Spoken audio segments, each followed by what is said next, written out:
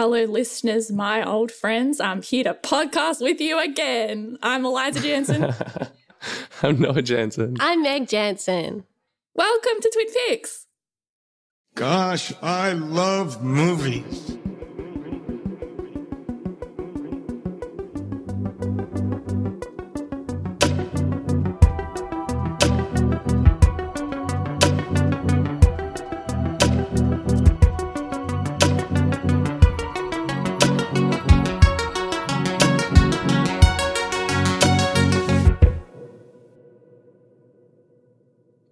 Before we begin today, we would like to acknowledge the traditional custodians of the land on which myself, Meg, and Anthony are now recording, the Wurundjeri people of the Kulin Nations.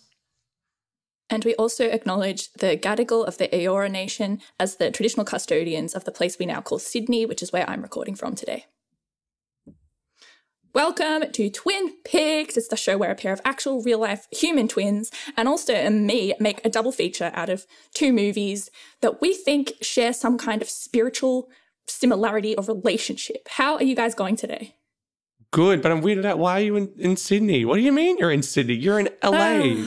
What do you mean? No. Silly boy. I flew 14 hours and got multiple COVID tests to come back to Sydney in order to come back to Melbourne. So I'm not fully home, but I'm almost there. So close. She's in quarantine in Sydney. Nice. We're so excited to see you and so reunite. close and yet so far. Yeah. Exactly. How you feeling all cooped up inside, punk? How you doing? I mean, it's not that different from the whole last year. Yeah. I've been indoors the whole time anyway. It's not like a huge change or something. Yeah, totally. I wanted to say as well, Noah, I love listening to how good was the last episode with just Noah and Darcy. Oh. Yeah, it was so funny. Thank you. I really loved how you mentioned the title of the movie, It's Complicated, so much. Like you kept saying the reason it's so complicated is just it really is complicated. complicated. But equally with Something's Got to Give, the whole movie I was just like, something really does have to give for Jack Nicholson. Is it ever going to give? Something's got to give. Again, The Parent Trap doesn't have that quality really. You can't really go this parent trap just doesn't I'll really be happen. honest, I was a little bit nervous about the idea of you and Darcy being tethered during a conversation, like if someone else was here. Because you guys, when you talk with each other, you're like, we're screaming, yeah. And every conversation I'm can't keep up. It's actually one of the most endearing relationship moments. So the episode came out on the morning and we were both really excited for it and stuff. And then as I don't know what we were doing that night, but she came to pick me up. And as I got in the car, we both at the exact same time were like, did you listen to the episode? And we're like, yeah. And we both apologized for being like, I feel like I spoke over you a lot. We're like, how it's sweet. It's just because we're both so excited by each other's but we immediately what both the felt other better. person is saying. Oh, exactly. You're like, I have to speak now about what you're speaking but about. now I have a thought, so it must come out. Speak. Exactly. Yeah, as long as it's mutual, you're good. That's fine. Exactly. We're just glad that they know love. that they're both exactly. You guys are just so comfortable knowing that you agree on the same points and just talking at the same time about the same thing. Oh yeah, we have a dual conversation, but it's not one person says their thing, the other person says their thing. They can kind of just happen alongside each other. And you're in agreement. You know what we're doing. I don't know if it makes for good podcast listening, but it was very fun. I thought it was a fun episode. Oh, that's sweet. Thank you. I don't think I've ever felt more comfortable as a third wheel. Because I think I don't need to say anything. Yeah, I was this just is this is so gonna just take care of itself. I can just be sitting on the other side of this table once per half hour, it's just chime in supportive. for something. We third wheel people a lot, so that's good to hear. And now we've had two of the couples. We need No, Meg I don't and Luke. think Luke. But what's his favorite? He's told me his favorite What movie would you do? I can't remember. He Meg really and your loves partner, Luke. rom-coms. My boyfriend, he loves rom-coms. That's You beautiful. gotta do it. But he likes the really corny ones. She's go All off. That. He loves that movie. She's All That is great. He's when we first started She's the seeing Man. each Oh my other, God, he loves She's he All was That. like, you haven't seen She's All That and She's the Man. It's with Freddie whatever. Yeah, with Freddie Prinze. Yeah. Yeah, no, I'm not he gonna do loves, it. and he was like, it was like I hadn't ever seen Citizen Kane. He was like, wait, He's you like, haven't seen She's you All haven't That? seen She's All That? What? He's Matty like, Lil you haven't is good seen in the that movie. hacky sack dramatic reading that he does at a beatnik poetry house? Exactly. Oh, But yeah, yeah, that I don't is know. cool. Maybe he will. I haven't ever put it to him. I know he's a bit of a listener when he's on the tools at work. He listens to the podcast. He's so- quite the podcast fiend as well. Yeah, he loves his his podcast. pods. Yeah, he does. Yeah, we So love maybe, Luke, if you're listening, you're getting the call up. Good to hear, buddy. It's time. It's fun. I've just generally enjoyed recently that we've been mixing it up every now and then and stuff. Yeah, it's I think nice it's having keeping it fresh fresh. faces on the podcast. We've got a bunch of people lined up that we want to get Exactly. in here, get talking to. I We're don't some want chatty to. Cathy's. We want some new friends. I want to keep it a secret, but you might have heard of a little man called Mr. De Niro. Oh, shut up. Don't say that. We're going to We've get got like connections in high certain places. naughty grandpa, bad grandpa. Martin Wait, De was he bad Niro. grandpa or dirty He's, grandpa? he's dirty grandpa, actually. dirty. Okay, I'm sorry. like, let me just say this Joker is a real interesting guy. He's going to rise like a phoenix into Like an Wait, intern what's your through witches? the ranks. No, it's trying to An intern do. through the- No, I moved over to Joaquin Phoenix, but then Phoenix. that's very good as well. Oh. He's almost going to be like an intern on the podcast. Okay, Wow. good. So we're finally from going doing. about No, after yeah, you I was going to kick it. say, we've talked about some beautiful relationships that have a lot of harmony, people who belong together. And so today we're going to lead on from that and talk about two relationships that from the outside might seem a bit dysfunctional. The Graduate and Harold and Maude, both films where a young dude in the late 60s, early 70s shacks up with an older woman, to the surprise and the scandal of everyone in his life. And have you guys seen both of these movies in the past? I know The Graduate really It's well. one of your favourites, It's isn't one it, of my Meg? favourite movies. I love The Graduate. Dustin Hoffman. But yeah, I love The Graduate, so I knew really well. But I'd never heard of Harold and Maude and I hadn't seen it. And I really enjoyed watching it. It was nice to... I didn't realise that was the... Like, it does share a lot, even just tonally in some ways, although The Graduate's definitely more serious. But... I agree. yeah, It's a it's very sort of specific, existentialist in a lot of ways. Both how of them are. specific is that tone to it? You don't really, because like equally, I was quite late to The Graduate. I only watched it for the first time last year, but it was fun to have like a nice recent rewatch as well. Because it's one of those ones that I feel like will be fun to always kind of come back to and see how I feel about it. But I'd always wanted to watch Harold and Maude, so that was. I had two very different experiences, and like one of these was like an interesting revisit and seeing how it feels with me now, and then the other one was like discovering something and being like, oh wow, this is like really fun, like really interesting watch. I think I generally just love like a very neurotic, quite young male character, like that element of both these like leading men. I really liked, like I found them very interesting, and I loved also the similarity in scores. Like they were both had like folky scores from like a singular artist. Yeah. I like that. Yeah, part we too. should point out, like, The Graduate is the one that everyone will have seen. This was like, one of those movies, as soon as it came out, everyone was like, it's the film for our generation. And the soundtrack by Simon and Garfunkel was a huge part of that. And then Harold and Maude came out a little bit later in 1971, and critics hated it. Did not make much money. The Sufjan, I was about to say Sufjan Stevens. Sufjan. The Cat Stevens, Sufjan, the Cat Stevens related? soundtrack. Yeah, it's his dad. That would have been interesting.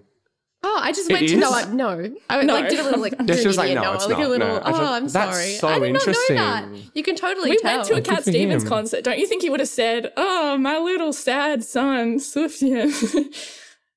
He. Wait, so it also is So it pretty is or it good. isn't? It isn't. It Is isn't. that? It isn't. no. What are you doing? I thought you said sorry. it was. I think I'm just kidding. Like, 'cause Okay, I'm just trying to. it have would make fun. sense if he I'm was sorry. though. They're both a very similar, like sad, folky vibe. Oh, I Yeah, feel that would work. I feel sad. I'm sad because that momentarily was like a really interesting That thing was to know, interesting and now to it's been robbed know. from my life. Eliza, what's wrong with you? Go back to America. It's not The true. worst. Well, She lied. The COVID changed you. So apparently the main sorry. reason the main way you can tell that they're not related is that Cat Stevens is not Cat Stevens' name. It's the Yusuf. artist's name. Yusuf? No, but his name's Yeah, Yusuf. Yusuf Islam. But then he Commonly known changed by it. his But he changed stage his name, name to Cat that. Stevens. No, Oh. his name actually was Cat Stevens. Oh, And then he changed it to Yusuf because he joined Islam. I thought it was the other way around. Oh, Anthony. We You'd all think look so, like yeah. fools. Pie on all of our All- collective faces. Oh no! All these music boys at the table, truly not knowing no their music stuff. knowledge. There you go. wow. I haven't heard any music before 2010, so That's my excuse. Really? What do you mean? That's What so did you do for interesting. the first Actually, I don't think I realized that. Your music taste has been decade and very a half present. of your life? I'm bit like You're just too with I the am times. exaggerating, but like No, I buy not that that from you. much. Arcade Fire's album, whatever it's called, The Suburbs, just brought him to life in 2010. Oh, yeah. Like woke him up like a robot. 100%. He's like, music exists now. If it ain't Imagine Dragons, I'm not there, baby. This is a terrible thing I wanna conversation to listen to. I hate this for us. Okay. Yeah. So Anthony, They do need you to do like? Are you the into? Graduate-esque film with Imagine Dragons as the, as the music. Like an Imagine Dragons Dustin score. Hoffman like floating in the pool as like radioactive. It's just blasting. Radioactive. I was gonna say, Anthony, so you're not that into like 60s-y kind of folky singer-songwriter stuff? I'm into like Simon and Garfunkel when I hear it, but it's not what I seek out most of the time. Yeah. Right. Well, I was just going to say the Cat Stevens songs in Harold and Maude, like no one would say, oh, it's Tea for the Tillerman like from Cat's- Harold and yeah. Maude. Like they're just Cat Stevens songs. So yes, it will definitely be True. interesting to unpack the similarities and differences in these movies. Are you guys like ready to get going? Yeah, I'm let's crack super on. keen. Whoa, let's kick things off with The Graduate.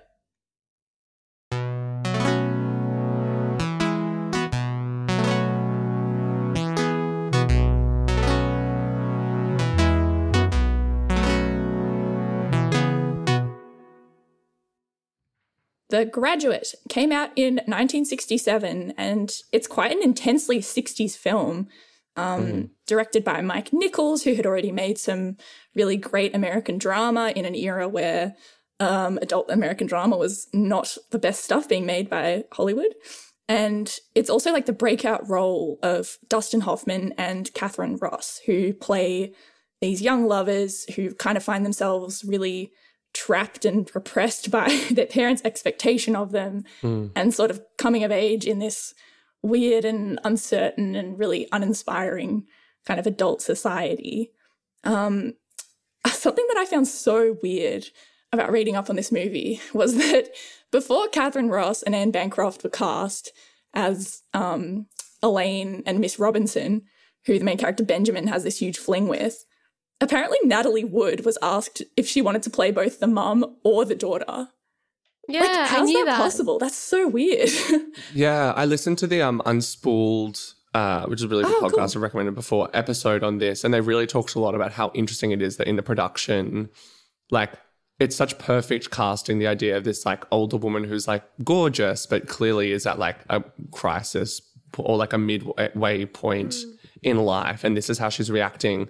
And, like, almost every person they were considering, it's like, was that They were even on your young, mind? yeah. Like, why would you have cast someone that looks that young? Like, all of that would be lost. Like, none of that would be retained. Could you imagine anyone but Anne Bancroft in this role? Oh, it's so It is perfect, yeah. so perfect for her. She is so like chilling and cool as Mrs. Robinson, and it's so interesting to see a woman at the point in her career where they are like, oh, you're going to be like the older woman seductress.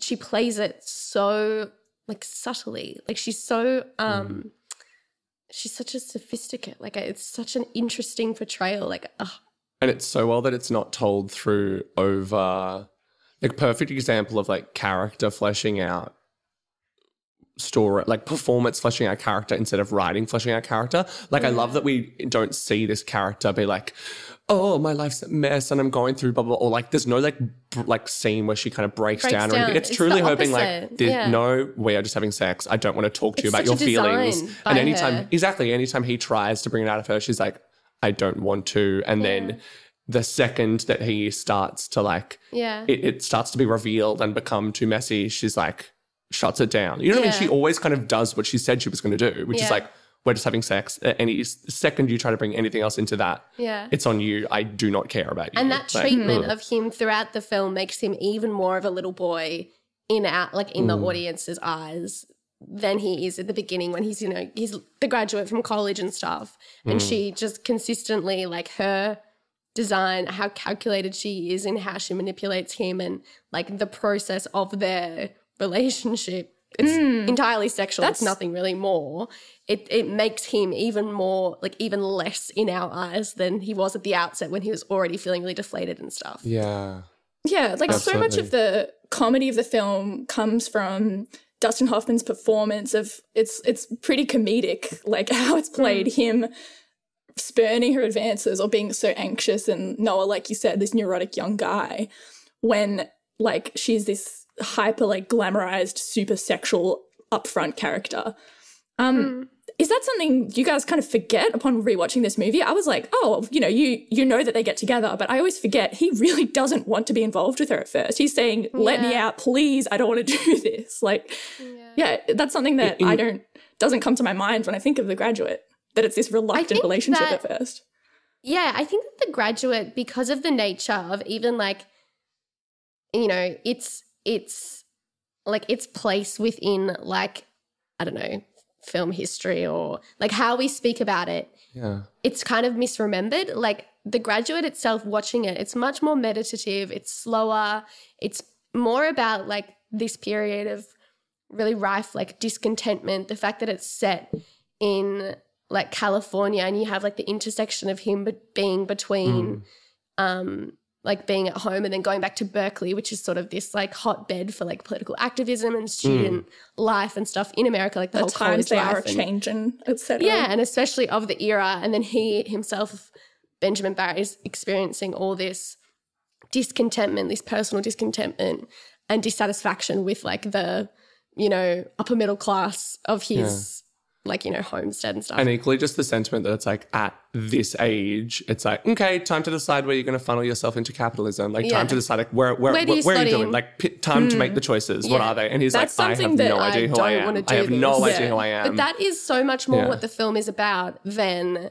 a, controversial relationship that there was a huge age disparity and she seduces him. Yeah, so true. Whereas we think of it as Anne Bancroft with her legs crossed the and then older she lady, subtly I mean, that's on the poster. her legs, and that's the poster. Like the image of that, the song Mrs. Robinson by Simon and Garfunkel. And like you're trying to seduce that's how me, we that remember whole it. scene. That's how we speak about it, but it's not really what the film is. I think both that's just the inciting a incident. much more interesting, that's a much more interesting treatment.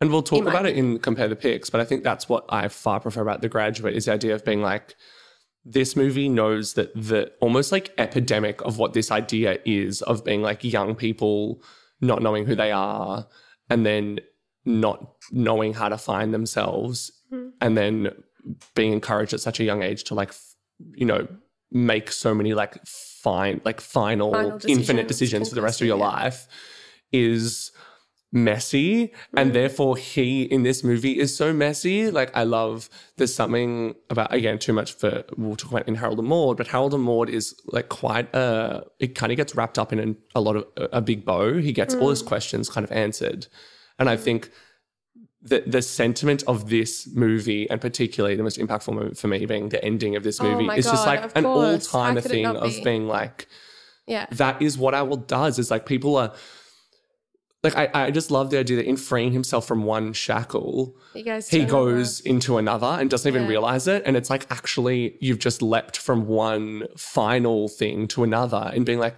no, this is the person I love. This is the one. And they blah, blah. And then like, you get to the point where you're like, oh, it was just another version of me trying to lock something down instead of like living every moment. So is that your interpretation of that final? So we should just describe for the listeners the final moment of the film.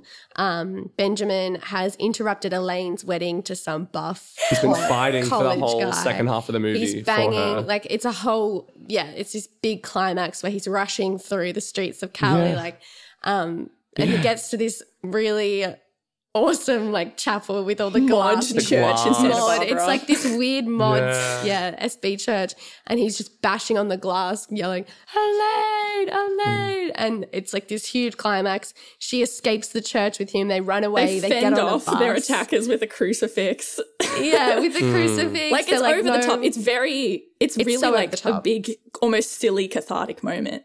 A lot of the comedy in this film is so interesting, like the heightened level, but like it's still played with such a straightness and like a melancholy somberness to it that makes it also like bleak and awesome. It's bleak. It's so, it's existential. And then they get on the bus, they sit down and they're sort of laughing to each other. And it's that moment where you've been laughing so hard and then the laughter sort of runs out and you're kind of just sort of panting and you're both kind of like, this is funny. And then it dawns on them both, or at least from their expression, like, what did we just do?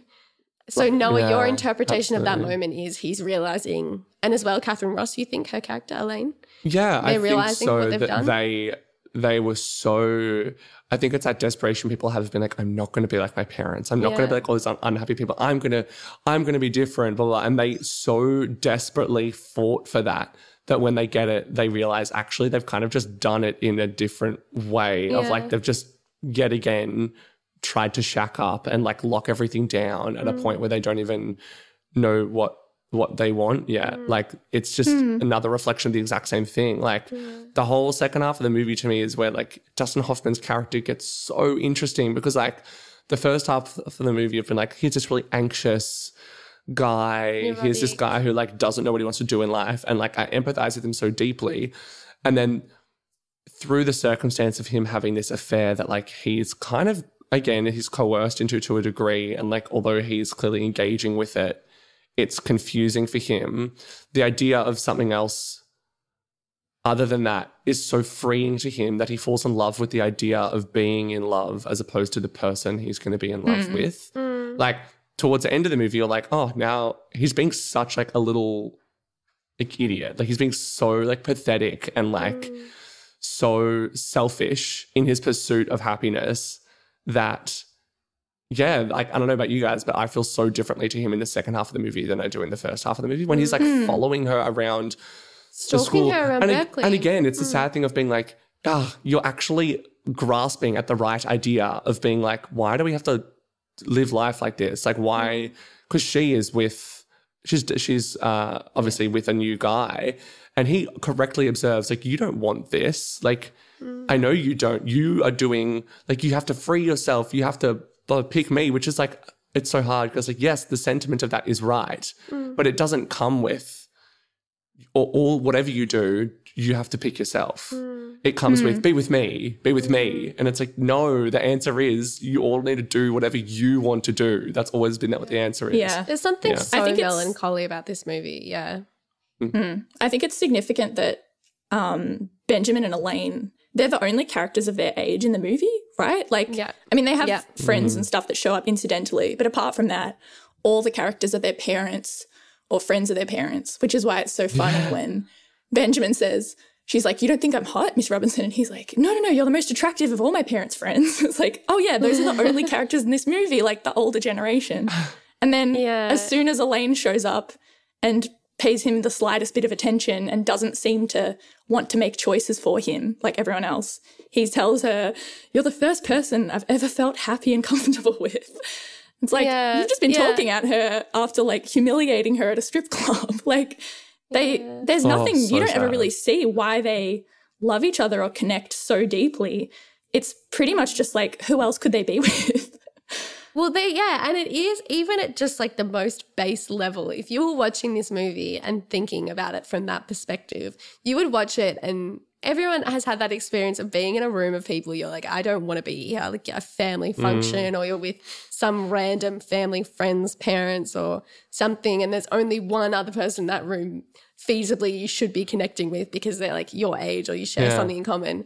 And both of you are kind of like, I guess you'll just be my lifeline in this situation, but it's not that we actually really get along. Like it's just the circumstance. Truly, it's circumstantial bonding. This movie is just about the circumstances of their lives that they're so discontent with and they take salvation in things that eventually they realize they shouldn't, they don't want that much. If anything, the darker thing it reveals, right, is the idea that like he is so desperate to be freed from this idea of conforming because he's like, I don't want to. And then what he discovers is actually people don't just conform because their parents tell them to. Conforming is safer. Yeah. Like, you know what I mean? He almost realizes like, oh, yes, there's a degree to which people make these choices because they're pressured from their parents or like there's that external pressure, but also it's safer to live life that way. And he almost, the thing I see in that final frame is like, maybe if none of this had actually been a presence in your life, you still would have just found yourself in the exact same spot. Like, and it means so much that's more. the world we live in. Like it doesn't reward introspection and self-confidence in where you're at. It encourages safe choices. And it means so much more because the film does locate itself to like so like literally, but also more as viewers watching it in 2021, it's located to like the 60s and like, the junction between like the old and the new, like that whole wave of revolution and political activism, student activism. Like it's set, so much of it is this college, it's imbued with this like college attitude towards things. And the most outrageous thing, or the most outrageous actions taken by anyone in the movie is by Mrs. Robinson, who is the most like establishment character. She's like a mum, a homemaker. She wears her cute little stockings. She's married to the rich guy. She lives in her little beautiful house. And she's like doing the most like radical thing of anyone in the movie, which is having an affair with a younger man. Like, yeah, absolutely. It's interesting that happens in the suburbs. The most sexy thing that happens is in the suburbs, where, Benjamin's like, I don't want to be here. It sucks. Like, it's so boring. Oh, that's so true. Do you know and then I mean? He goes to college. Like, and he's does the living whole, around his college. And it's supposed to do at college. Yeah, and he's unfulfilled by that. So, yeah. Oh, I love this movie. I'm so happy we're talking about it. Yeah, me too. I loved revisiting it. Totally. That shot of them on the bus has been my like desktop background for like 3 years now. It's like such a good shot. Absolutely. Yeah. I wanted to ask, still talking about Mrs. Robinson, how do you feel about how in the first half of the movie she's a pretty tragic character, and we hear that, she also, like anyone, had ambitions of her own to like, study art and stuff, but after getting pregnant and getting married too early, it's clearly made her this bitter housewife, like you said, Meg.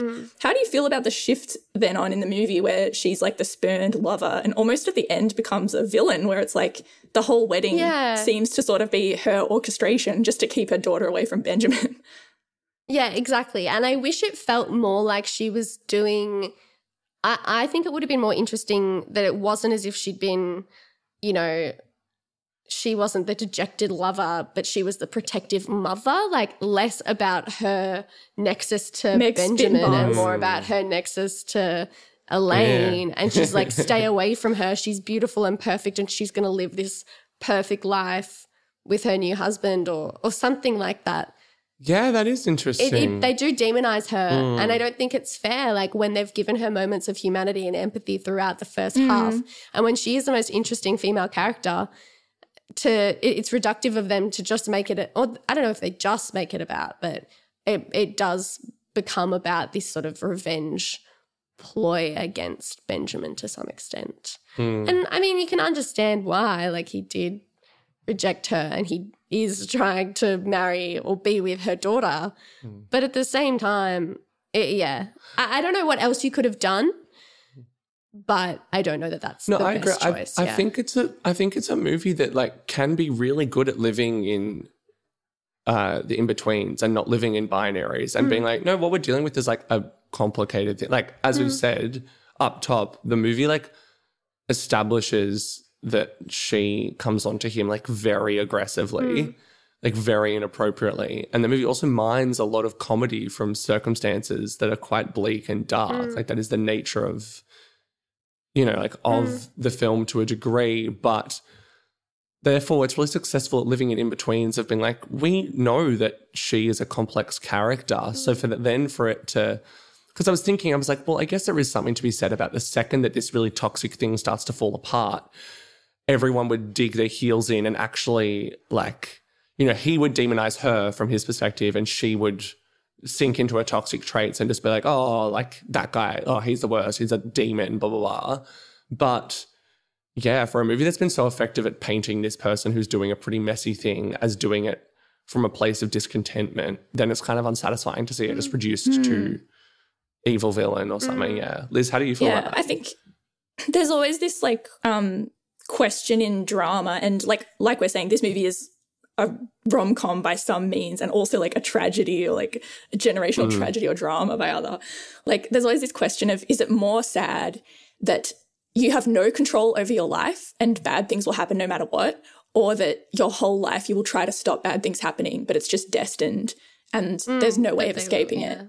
Like there's not that, it might seem like there's not a difference between those two things, but like I think Mrs. Robinson, it's like at some point we don't get to see it, but she decides, like, because I've had to suffer, I'm going to pass it on to my kids. Like, Yeah. you know, like she forces Yeah. Elaine into like a similar path that she did, where it's like, oh, you don't have any choice. And even when you try to escape it and get on that bus, everyone else on the bus is an old person that just looks at you like you're crazy because you are. You're crazy. And you have to live with your new shitty decision.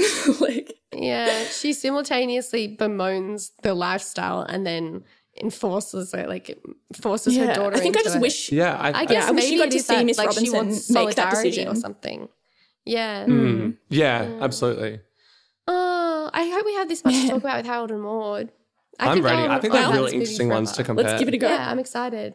Let's do it. Let's talk. Let's talk about Harold and Maude.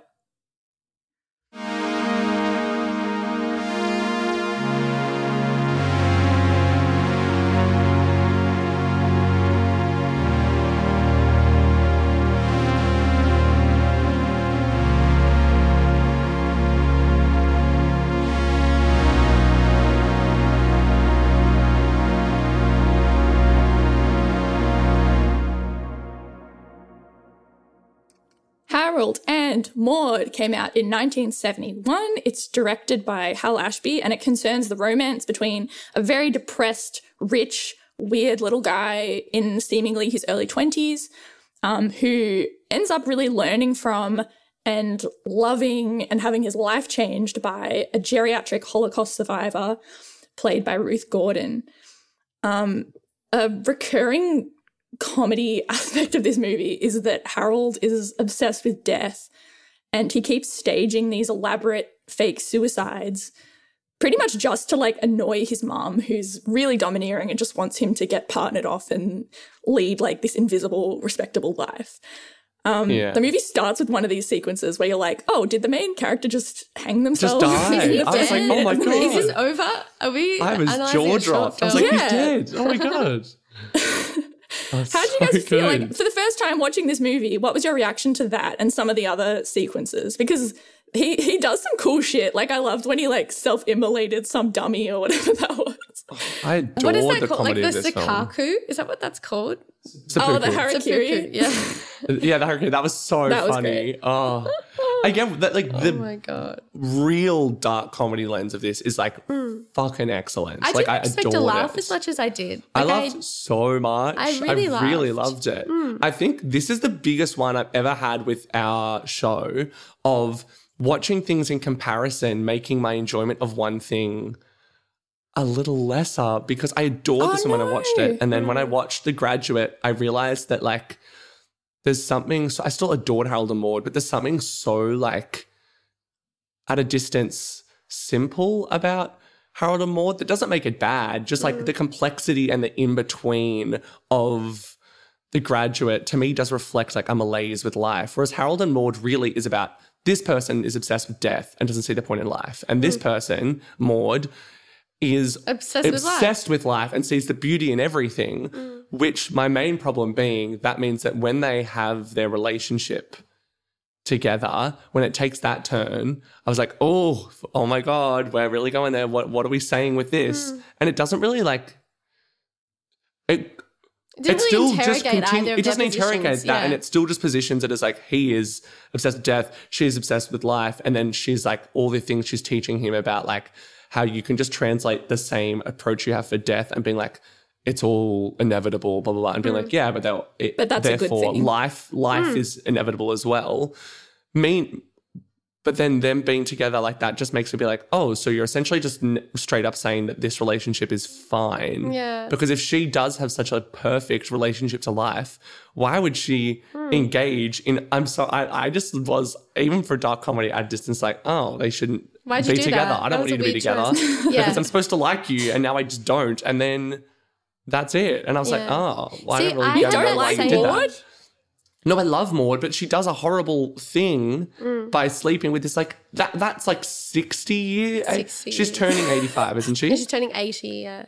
Yeah. I think I agree with her that 80 seems like a good age to Oh go. no, what did she say? Like, she's I like don't think she's you like should- 90 is No, she said 80 is like the age to go. 80 is the age to go. And yeah, that's why yeah, she kills herself at exactly. 80. But I was just like, oh, but I think now why are you my- together? I just didn't get what was being said about it because everything had already been said about what the story was about. It's a pretty clear story. The decision, I or agree like with the point that made me like not really like Harold so much and that made me feel quite similarly to you don't like Noah. Harold. No, it was when he explained his motivation for all the fake suicides was sort of because he saw he was in that explosion at school and his mum thought that he had died was in dead. it, and she put on this little like dramatic performance for like when she was told. She fell into the arms of the two policemen telling her. And he like reveled seeing her sort of like so over the top and I think more than anything did you guys get this? So he likes the humiliation or enjoys the humiliation of like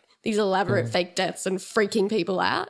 I'm like, that's so like cruel. Like I didn't find that. But I compelling see motive. him as like a victim. Like I literally, I do again, too. like His the way mum's a he falls pain in in love the with her, ass, I'm like, but this is traumatic. I was just like, it's not really compelling to me, and I sort of wish I didn't even know it. Like I wanted to work that out or like make something up for interesting. myself. Like I get that. If I I get wasn't that. Doesn't that make you given more that- annoyed? If you're like, he's No, just doing this because to I was- emotionally terrorize people for no reason. And I guess No, I I like think that it they isn't just could've- like, this is an edgy movie where this guy's like I feel like if someone like the early 2000s made this, they'd be like, I'm obsessed with death. And it would just be Yeah. like a vague, lame Yeah, I thing. guess so. But I kind of I like just think that we they know didn't where it need comes to from. supply me with such a specific. Jared Leto is Harold.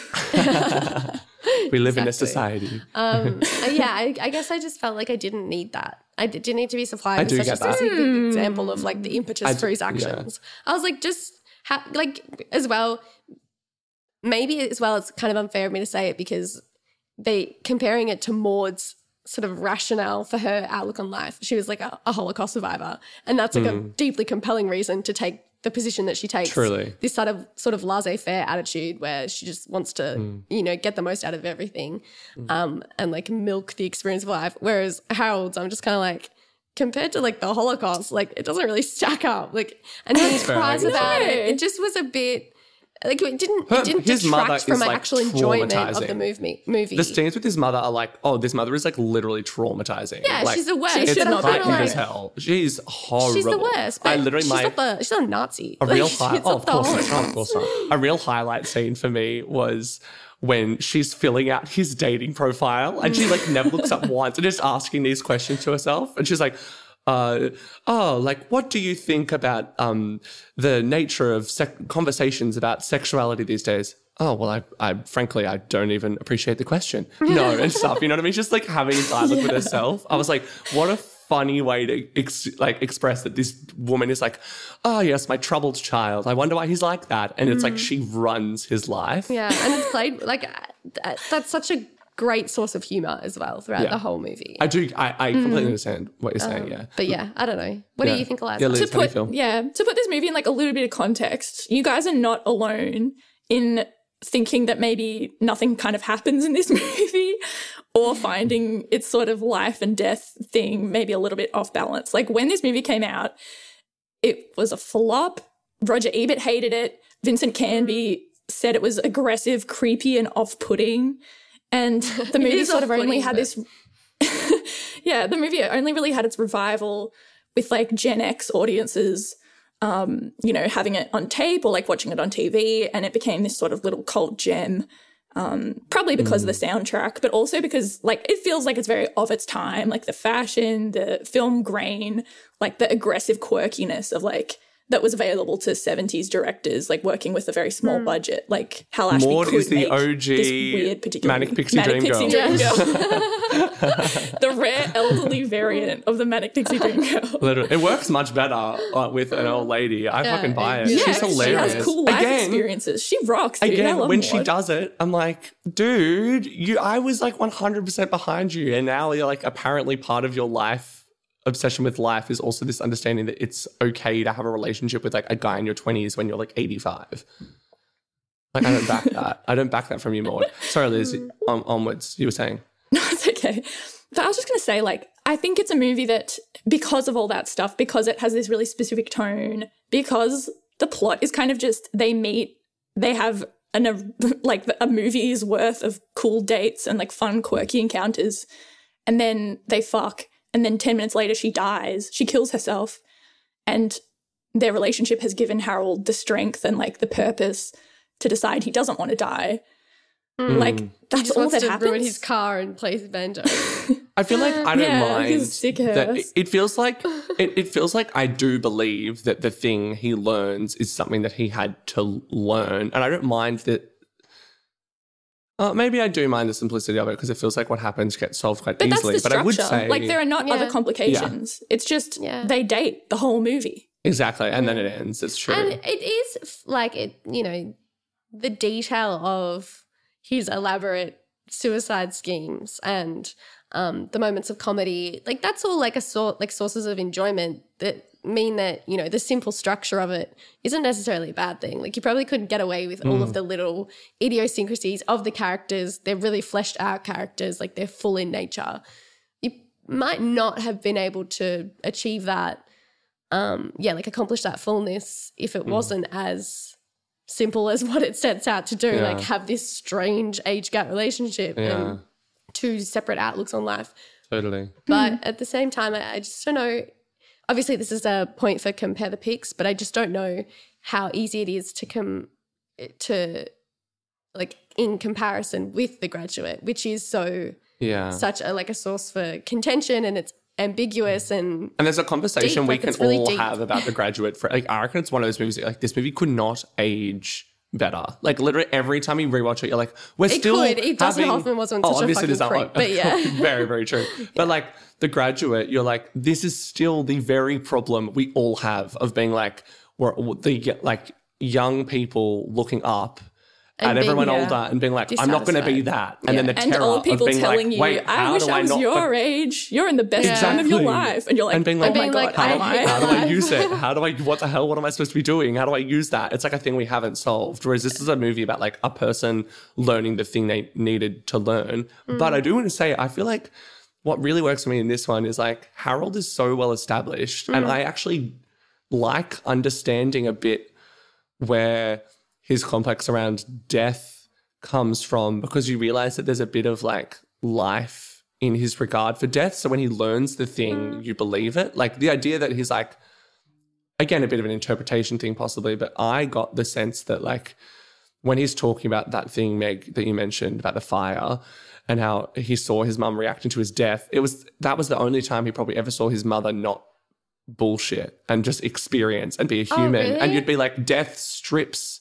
At a funeral, everyone's just existing and not bullshitting, and everyone's finally being honest. And his life is so full of like rich upper class people being like, oh, here's what I did with my money today. What did you do with your money today? And him just being like, are any of you like? There's a human grounding element that death brings. I that think I he agree found. with that interpretation. Yeah. I get that it was the performance of her responding to his death. It was attention or validation. No, it was like her. He saw that she actually wouldn't be affected, you reckon? No, I think he interpreted it as disingenuous, and because I don't think that it was Maybe very like her reaction was quite consistent with how she is in conversation with other people throughout the film. Like she's so got this facade of like, I don't know, or hoishiness and stuff. That even in the instance of her son's death, she knew to perform.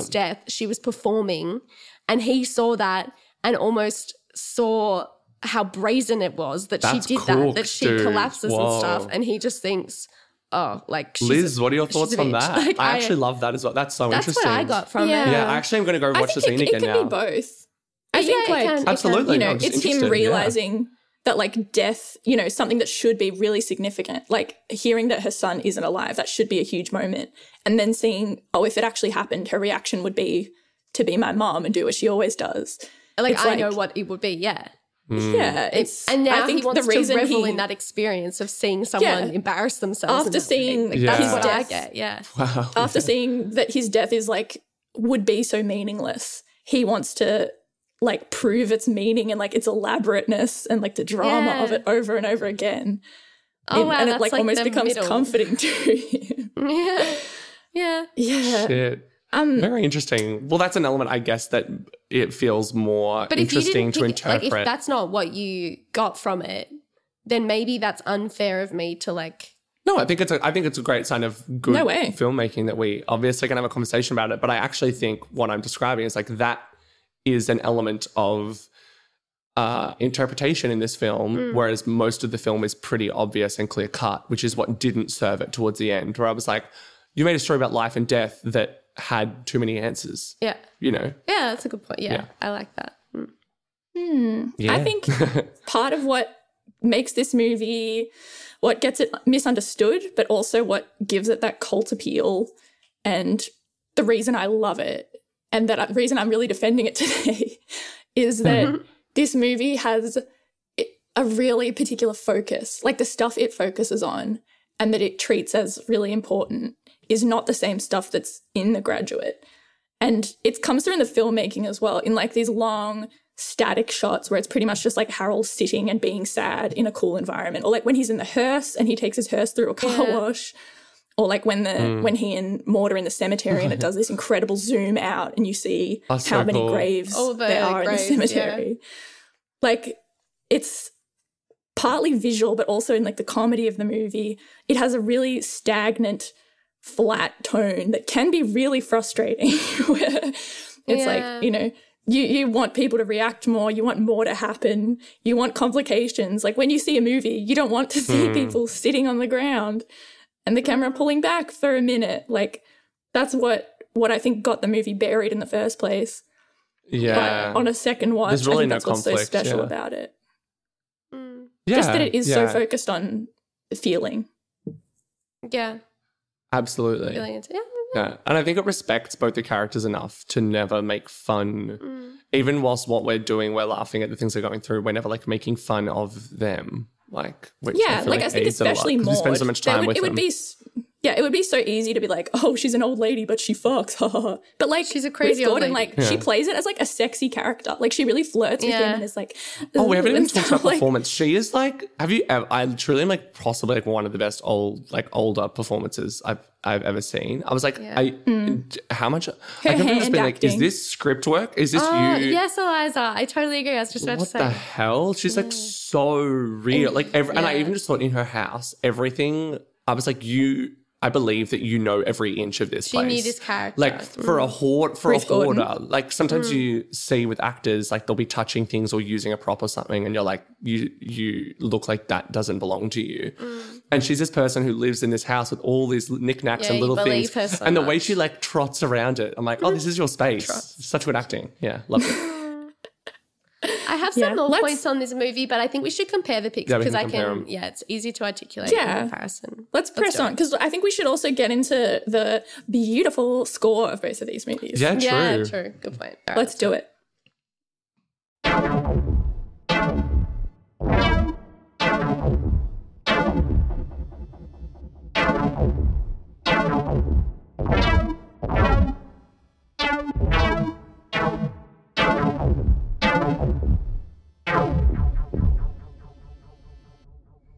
The Graduate, with its soundtrack by Simon and Garfunkel, and Harold and Maude with its more stripped back. It's like there's some orchestral-y kind of songs or songs with like backup, but it's mostly just Cat Stevens and acoustic guitar, whereas The Graduate is a bit more atmospheric and a bit more pop and produced and stuff. What are your initial thoughts? Because The Graduate is definitely better known, but how did you think those songs were a fit for that movie? I love Cat Stevens' music, but I think most of the, like, I don't think any songs or any moments in Harold and Maude with the soundtrack stood out to me as, like, a memorable Cat Stevens moment. Like, I thought, oh, this suits well and it's great, the folky vibe, and it's fun in parts and more somber in others, and that's great. But I think the like melancholy of Simon and Garfunkel is so perfect. I was going to say exactly for the The same Graduate. thing. It is the perfect tone of like, what are they even singing about? They're singing about some stupid stuff sometimes, or, you know, little folky lyrics. You're like, what does this mean? You don't really know, but it doesn't kind of matter because it's like tonally so suited. And then you have the moments of climax. You've got the little like, you know, fun the Mrs. Robinson, revamped guitar chucking version of Miss Robinson, where it's like the driving version where he's like, it's like a chase scene almost. And it's the perfect moment of contrast in what is a really like meditative movie. It just jumps into this like faster pace and it picks it up and builds really, really well. But more than that, with like the Simon and Garfunkel score, it's like the moments that aren't like no lyrics or just like the segues. Like I think there's a soundtrack version that you can listen to, and there's no, like, all the songs blend into each other. So, like, the outro of one song leads into the intro of the next. So there's those segments, like old friends bookends into something is like so beautiful. I'm trying to think when it was. Maybe when he's going looking up now at an airport or something. When Benjamin's at an airport. I thought the airport's Sound of Silence when he's like coming into LA. No, not at the start. Or maybe it's when he's like traveling. It's used multiple times in the film. To see. Like, they Yeah, change to every see time. Elaine. Yeah. But anyway, yeah, it's just so like stirring. So yeah, I go with Simon and Garfunkel. I think Sorry, Kat. I think the scores for these films perfectly reflect the conversations we're having about them almost. Like I like truly two of my favorite artists, hilariously, but like the Cat Stevens score is used in like a stark contrasting way throughout the movie. Like early on, it's like It's definitely Maud's voice just let the more than minute Harold. roll on by, and it's about being like, life is good, keep on going, and then he kills himself, and like stark contrasts, life, death. Like it's kind of selling what it is pretty blatantly. I mean, like most of the songs towards the end of Harold and Maude are that such is life, or like life is life kind of song, which is just a song being like, you know, the general, you know, life, you got to live life, life's worth living, essentially message. Whereas like... And they perform, if you want to sing out, sing out. Oh, yeah, like, that's what it is. If you want to sing out, sing out. Yeah, exactly. But The Graduate opens with Dustin Hoffman on an escalator at a very busy airport, people walking past, and The Sound of Silence plays.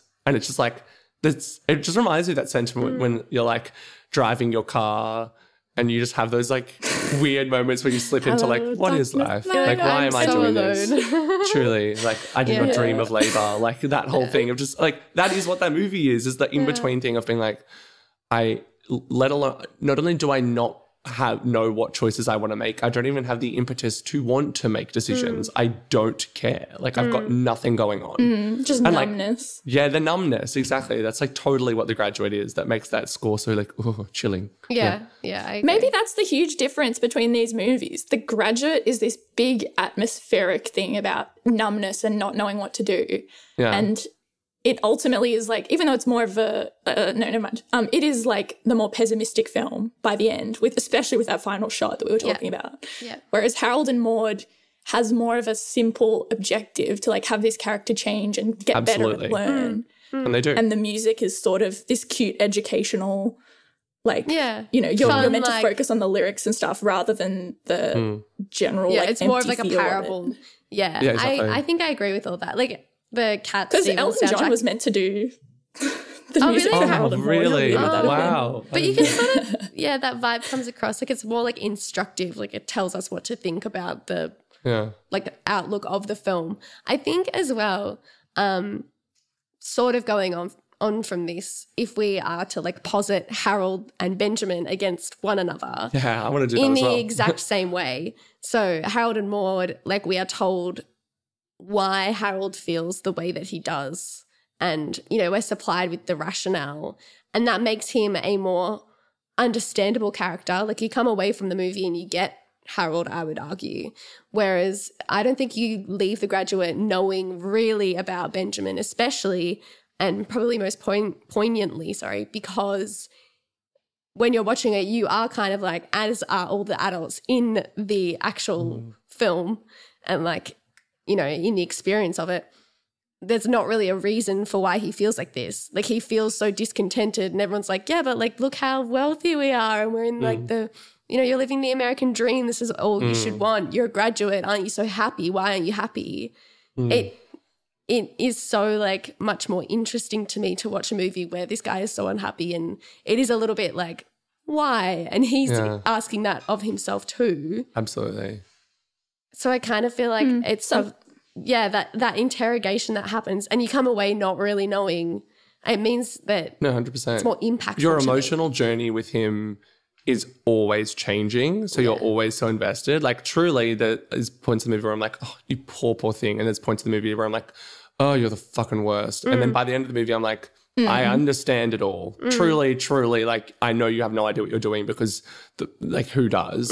Whereas you always know what Harold has to learn and you always kind of know he's going to learn it. Like did you guys ever not think the end was going to be what the end was? Because I kind of, I didn't No, necessarily know she was going to always- die, but I could even kind of see, I was like, the final image of this movie is some sort of version of him like by himself kind of dancing He is along. going to have a life-affirming experience. Yeah, exactly. Yeah, and that kind of is what happens, yeah. So, yeah, for me, it's The Graduate for that very reason. I think it's very funny that we talk so much about how we attribute this movie to the era of when it came out, but it is still so applicable in that sense of the post-college sure. malaise. But I think the thing that sticks with me more now is that it makes the like very like bleak point in my eyes of, yes, to a degree it's conditioning from your environment, but also no one really know. Like if you were left to your own devices, you'd probably just fuck it up as well. Yeah. Which is really scary. Yeah, so yeah. scary because it's much easier to be like,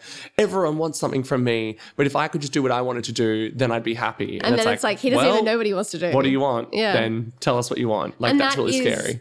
Yeah, you're right. It's scary, but it's more meaningful. Yeah, I think. It's a big one. I think it leaves people with a lot. Actually, a real COVID kind of film because people have been having these thoughts a lot. All these Yeah, what am I TikToks of people doing? being like, "So I've been inside for a year and now I'm like a non-binary socialist. Like, what's happened? Like that's I'm a what communist this year's now. been. Yeah, exactly. People have been like, I've had a lot of time to think. That's So kind of what The Graduate TikTok is leaves as good with. as The Graduate. Okay. Oh, great. yeah, 100%. Anyway, and way wanted shorter to as say- well. Get me in, get me out. 60 seconds. yeah. I wanted to say something. I don't want to give my verdict quite yet, but something Yeah. that watching both these movies, I thought The Graduate did better than Harold and Maude was both movies, maybe by necessity, they have a lot of like straw man characters where it's like, oh, the parents who don't understand and like they're oppressing you and like holding you down, man, and stuff. And like in Harold and Maude, the mom is just, like we said, she's just a monster. She's hilarious, but she's a terrible parent. Whereas I Yeah. forgot that in The Graduate, like his parents aren't really that oppressive. Like his mom even No, they're was lovely. really understanding. Yeah. There's a Yeah, really it nice makes it scene where she's like, harder. I want to know what you're doing. And when he's like being evasive and doesn't want to say, oh, I'm fucking one of your family friends, she's like, well, you know what? I just wanted to know and you come and tell me when you're ready. I was like, oh, that was very modern of her. Yeah, Yeah, wow. So I agree, and It it, was cool to almost see makes that, like- it makes it more, like it adds this extra Like the pressure layer. on him is more nebulous. It's not, Yeah, oh, I'm exactly. doing Oh. this because my parents told me to. Yeah. Exactly, or like my parents, I feel so oppressed by them specifically. It's no, individual person's fault in this Yeah. world. Like they're a bit And maybe- much, but they're not cruel To a him, degree, I like actually Harold's don't remember. mom. Does he ever kind of position like, oh, my parents put all this pressure on me I and think stuff? so much of, especially the first sort of half, when he's like interrogating his own sadness, is him trying to do that. Is him trying to attach the reason that he's so discontented and upset. He's trying to attach it to a specific thing. Like he's being like, oh, I don't really want to go to like a business school, or I don't really want to, be at this party with all my parents' friends, or I just want to sit in my pool and tan, or which I Yeah. want to do too, Benjamin. Don't Yeah. worry. But like I think like it's him trying to do that and attach, like make it someone else's problem that he feels so. And it's I no 100% person's agree. fault. It's like the mechanics of life. Like, Yeah, sorry, but I don't know how to break it to you. I think whilst to a degree, yes, it is the pressure from his parents. Like, yes, his dad is like, stop hanging out by the pool and get your shit together. But I totally agree that part of the entire story of Benjamin is the idea of him being like, oh, my parents want me to be this thing. And it's like, actually, if you probably went to think they them just and want you to be really happy. knew what you wanted to do, I bet they would listen. Or like, I think actually, it's just another version of projecting and being like, everyone wants me to be something. And it's like, actually, isn't the real problem you don't know what you want to be? Like, how much is Yeah, it it's other more people? an absence in his life Yeah. rather than in Harold and Maude, where it's like actual like outer Yeah, oppressive outer. forces. Oppressive forces. And yeah. when it is so extrinsic, it's in Harold and Maude. It's easier to remove yourself from it. Like it's easier to remove yourself. Yeah, from because you're Harold like, and I don't Maude. have a terrible Yeah, you're like, parent my mum that. doesn't do that, and my life's great. Whereas, I think in Totally. The Graduate's like, nothing is specifically that bad for him Totally. that caused that. So why I does am everything feel so choosing, bad? Yeah, The Graduate too. I think it's a bit unfair. I was always going to pick The Graduate. It's totally one of my favorites. And I brought it to the table saying I really wanted to talk about it. But I am glad that I got to see it through the lens of comparing it with Harold and Maude. I agree. Really it made fun me one for investigate me. Yeah, totally. the character of Benjamin a lot more as well. So Even just makes me think a lot about like plot like what kind, obviously a personal taste is always part of movie watching, but I just find it interesting to be like, oh, this is a real experience I've had where like, I think I used to enjoy something that more like left me with a cleaner message or like left with a very neat bow. And I realized in this, I was like, oh, like I love on this show when the contrast isn't just like story elements or something, but like how are we thematically putting together a film that puts these seemingly on the surface very similar stories actually in really interesting contrast. Liz, how about you? Regardless of your choice. I am alone in selecting Harold and Maude as really? usual. Oh, really? It is the quirky movie that doesn't win. Eliza's and such an indie girl. fucked off She's into so the adult culty and history. cool. Whoa. You're the have Manic to Pixie be Dream different. Girl. Is it Oh my God, thank you. Is a big part of that just like like the element that like the quirky, like the tone of the comedy is so distinct for you that it edges it over The Graduate a bit? I wonder. I think a lot of the stuff we've been saying about The Graduate in a good way, like, oh, it's so relatable now. It speaks to like a whole generation. Like it's very relatable. The opposite is what I love about Harold and Maude, that it is so determinedly quirky. If like, I can totally understand that someone would find this movie really treacly and annoying and too sentimental. But to me, like, I just get so moved by it and think it's really funny. And the fact that it's like the whole movie's message is like, you know, we've seen plenty of Manic Pixie Dream Girls. We've even covered some on this podcast. And typically that narrative is a guy learns that life is good and romance can fix you. But in the end of this movie, the fact that they prolong Maude's suicide to like the last 2 minutes of the movie, I find that like so hard to accept, but also so beautiful that it's like, you know, even if you find romance, you all die. Everyone will die. Oh my God, And, how like, good is the line that's where... great. Like... Sorry, just in that exact bit, how amazing is the line where he's like, but I love, like, she's like about to, like, you know, she's like going to the hospital because she's going to die. And he's like, but I love you. And she's like, that's wonderful. Go love some more. Oh my God, how good is that line? Like, so good. Literally, like, it's a similar awesome. thing that we've You'll commented love on other in people. Her. Yeah, where it's like, absolutely. I don't know what else I have to say about it. I think also just the fact that like I said before, the focus of the movie, that any bits that could be dramatic, apart from that bit where Harold reveals why he does his suicides or whatever, most of the drama is really kept off screen. Like when you see him crying because Maude has died, you don't hear what he's saying. It's like muted out by the soundtrack.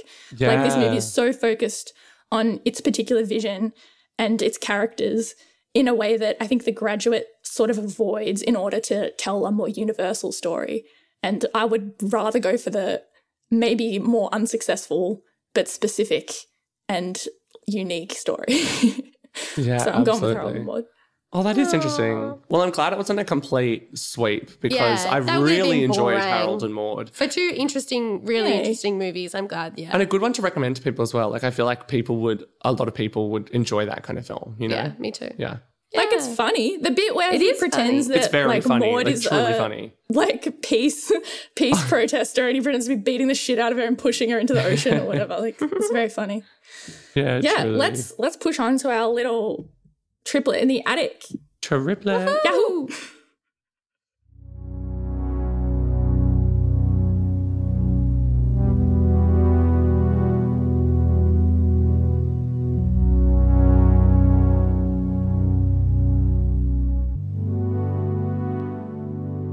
Now it's time for Triplet in the Attic.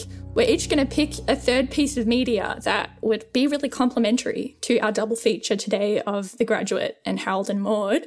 Noah, would you like to announce your triplet first? Yeah, sure. I have a great one for this. I'm really excited about it, actually. And also it will make Mum happy because Mum is a big fan of Peter Bogdanovich and Polly Platt. Well, she's a bigger fan Bigger fan of of Polly Polly Platt. than Peter. Exactly. Essentially, Peter doesn't need any more it's kudos. a classic case of, you know, a man kind of being like, oh, look at this thing I made. And it's like, well, actually, Appropriating her career. his wife and who on most of his films did like production design or costume design is actually kind of quite instrumental to the success of the film, which would be completely fine if he was up front and acknowledged that. But Peter Bogdanovich has always been like, no, it's all bullshit. And everyone else is like, well, it's not all bullshit because everyone agrees, which makes it seem worse that you're denying it, actually.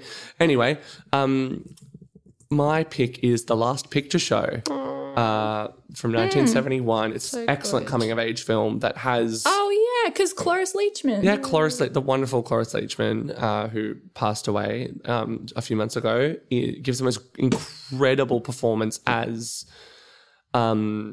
It's similarly to both these movies, like an older woman sleeping with a much younger man. And this is, I think all these films have elements of that kind of Linklater quality of like a town or like a community, an ensemble of people existing in a space. And it's just about like an American town that's kind of dying and everyone's leaving. And it's Sybil Shepherd as well. It's Sybil isn't Shepherd, it? yeah, exactly. Ellen Bernstein, a very young Jeff Bridges. I think his first movie role. And yeah, Cloris Leachman is absolutely the best part of it in a story about a mother, like a housewife who's just so discontent, and the nature of how that like inappropriate relationship or that affair comes about is so believable and fully fleshed out. You just like your heart screams for her. She's so incredible in it. I would recommend it to everyone. I like absolutely adored it. It's a really good film. The guy sucks though, right? Like the main character. Do you find him really boring? Yeah, definitely. But I also understand too, I'm like, again, you don't deserve Cloris. But I understand that boy. Like I have many a thing that I've been like, oh, you anxious, dumb boy, why did you do that thing? You know what I mean? Obviously not to that degree or in this circumstance, but like I feel like almost that's part of the tragedy of what happens is her being like, he treats me like a piece of shit because he's a boy. He's a teenage boy. Yeah. Like he's literally like, he's like just finished Just school. that she has so much more awareness than him, and he's like this naive guy who's like, oh, you want to kiss me? I think it's part of like, the it's so embarrassment. annoying. Absolutely. I think it's part of the embarrassment she feels is being like, oh my God, literally this, like I'm obsessed and like so my entire emotional well-being is dependent on this like child. Like this like, well, he's not a child, but like, you know, a young man who like literally is so clueless. Yeah. Yeah. Who has no idea what I'm going through. Yeah. Truly. That's a great one, Noah. And I'm going to link to the Polly Platt series, The Invisible Woman, that Karina Longworth recently did. We'll put that in the show notes too. Absolutely. Meg, what about you? Okay, my pick is a little bit of a like not such a neat little tight nexus between the themes, but whatever. My movie does portray an age difference relationship where there's like an age gap. It's a bit more problematic in this one, especially because it's like played by James Franco and he's like a teacher and he's sleeping with like a young student. But the movie is Palo Alto. It's like a little indie written or adapted for the screen by Gia Coppola and directed by her as well. And it's got Val Kilmer's son, Jack, in it, and Emma Roberts, who just is always in coming-of-age movies. But it's like really nice. It's like a sweet little watch. I think thematically I would attach it to the movies that we've spoken about today because of like the age gap relationship, but also because of like the discontentment that the characters feel, especially Emma Roberts' character, April. She like is very sort of monotone and like doesn't really care about much at all, has this affair with her like high school teacher, but it's not really so much about that. It's just more about them living in Palo Alto in California and being a bit discontented and trying to come of age, but sort of being a little bit too bored with everything to do it very interestingly. And yeah, it's cute. Yeah. It's quite easy to watch. I feel like I hear about it all the time, but I've never seen it. It's pretty good. It's a bit soapy and it's you know, definitely like an indie like aesthetics, like, you know, buzzword indie movie. But I like it. And I think so it's James Franco is the older one in the relationship. Yeah, it's actually have you seen it, Liz? Was written by I haven't. I know, Meg, you watched, there was a while where you watched it quite frequently. Yeah, I watched it quite a bit just because it's really easy to watch. It's a little bit soapy, but it's really easy to watch. It's like adapted from a short story by Gia Coppola adapted a short story written by James Franco, and then James Franco, who does engage in very problematic age gap relationships and has like been known to message young girls. Like, wow, what a stretch for him to play a teacher who has sex inappropriately with his students. But yeah, I really recommend it. It shows like Jack Kilmer and Emma Roberts in it have a really sweet little dynamic on screen. So I recommend it very much because of that. But yeah, it's an easy-ish watch and it's good and it's one that I like to put on. So yeah, I'm recommending it to our listeners. It's done. Yeah. Good Sweet. shit. Liz? I am going to recommend the scene in B Movie where Barry B. Benson is in his pool and it's meant to be a parody of The Graduate. But also, mainly, I'm going to recommend Ruth Gordon herself, this amazing actress, writer, author, whatever. She and her husband, Garson Kanin, they're sort of like the dream of like a showbiz relationship where they almost wrote all of Spencer Tracy and Katharine Hepburn's movies, like any movie that's like a battle of the sexes, like Adam's Rib, which is like a court movie, or Pat and Mike, A Double Life, like this husband and wife couple. The dynamic that people love about Hepburn and Tracy is really the dynamic between Ruth Gordon and Garson Kanin. So it's so fun. Those movies are just good to watch. But if you can read anything that Ruth Gordon has ever written or said, including her really cute Oscar acceptance speech for Rosemary's Baby, where when she got on stage, she said like, "Oh, thank you. You have no idea how like encouraging an award like this can be." And at the time she was like almost 80. So it was like very cute, like acknowledgement that she's like, "I've been doing this for like all my life." Like she started acting in like 1912 or something. That's and just so never wild. stopped. And like maintained such a high level of quality and authorship in everything she did. So she's just the best. Like That is like a gorgeous career. that's not It's a good incredible. recommendation. Definitely gonna but just read this up. be Yeah. aware of her and look her up. Know her. No, love that. That's cool. Totally. I really want to know more about her now. Oh, that's so cool. Yeah. Literally so wild when actors are like, you get an Oscar in their 50s or 60s or something, and they're like, yeah, like people don't realize, like, because now you see us like on the stage or whatever, that it's like, oh, wow, they've been acting for 60 years. It's like, I feel like I've been acting for like 5 years because my career's only been good now for like 5-10 years. You Like, only there was care a about me lot right of now. shit before this, you know?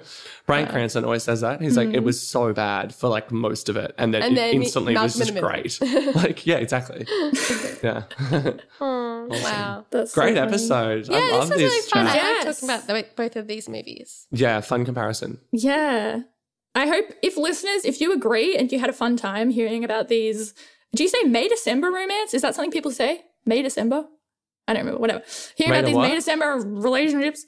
You know how people say that, like, May-December. they have a May-December, or like they have a, you know, Oh, like yeah, cuffing it's like season. one person is in like, no, it's like one person is in like the May of their life and one person's like gonna die. They're in like the December. Oh, I thought you were Oh. talking about how Expression? people get like together between May and December Just so that to they be have like together a for a while. boyfriend during like winter. I thought you were talking Which is about like, relationships season. Wintering where with it's like someone. people who are like between a Taurus and like a Sagittarius, Yeah, I thought it which was is that, which like- is me and my partner. So I was feeling a You're little in bit a May offended for a December second. relationship. Oh, you were like, all right, whatever then. No. Well, I think it's May-December is the months that you always say. Yeah, if you liked both of these movies about that topic, why not leave us a review on Apple Podcasts? That's like the main way that we find new listeners. Or if you want, just tell someone in your real life about this podcast, because word of mouth is also a great way to get more people listening along. And That's if it. you have anything else to let us know, or, you know, you have a great idea of your own that we should cover, shoot us an email at twinpixpodcast@gmail.com. And you can also interact with us on our Facebook, our Insta, and we're going to link to those below. That it. I believe that's it for this week, guys.